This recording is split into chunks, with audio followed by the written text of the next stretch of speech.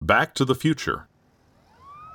Sirens wailed, voices shouted, sounds of machinery and motors rattled loudly, and the air smelled of gasoline and burning rubber. Jack opened his eyes and saw nothing but the Chicago River through the broken glass of what used to be his windshield. His hands went reflexively to his face, and sure enough, that wetness he felt was blood. On full reflex mode now, he lowered his hands into view and looked at his own blood smeared on his hands. His heart raced. "Don't move!" A woman's voice shouted into his ear, startling him and making him jump. She sounded as if she was just inches from his ear.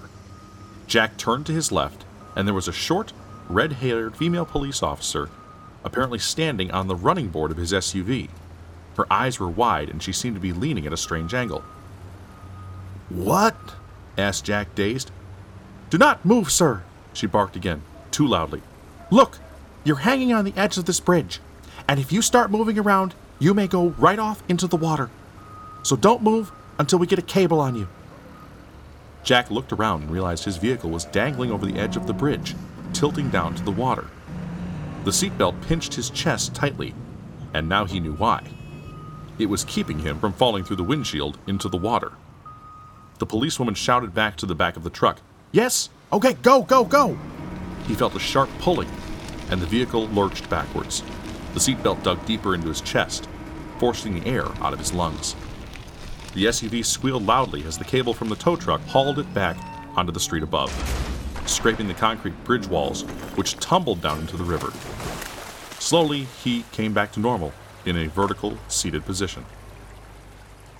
"Good, that's good." The policewoman waved back towards the back again, and the movement of the vehicle stopped.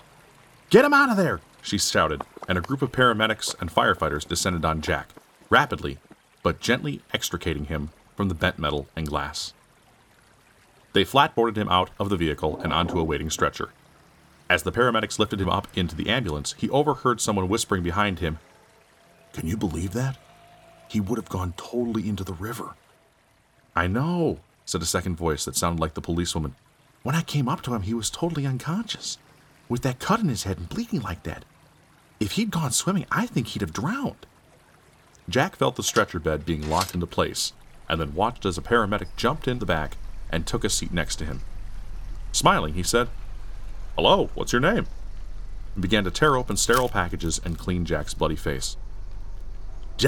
I'm Jack, he said, eyes clenched as the paramedic continued to wash his face. "Well, today you get a new name," said the paramedic. "What?" asked Jack. "Your new name is One Lucky SOB." He laughed and patted Jack's shoulder. The ambulance began to move away slowly, but suddenly, someone was banging hard on the double back doors. The paramedic peeked out, nodded his head, and opened the door. It was the red-headed policewoman. She had something in her hand. She lifted it up to where he could see from his lying down position and asked, "You need this?" It was the leather journal that Ted had given him. Jack nodded yes. She pressed it into his outstretched palm and smiled. "Good luck, sir. You'll be fine." Overwhelmed by the shock, the relief, and the pain that was starting to throb in his head, Jack pulled the journal to his chest, struggling to fight back tears. One lucky SOB indeed. He smiled at the paramedic's joke. Taking a long, deep breath, he sighed and closed his eyes. The paramedic injected something into his arm, and Jack felt a heavy wave of sleepiness wash over him as the pain faded. He closed his eyes.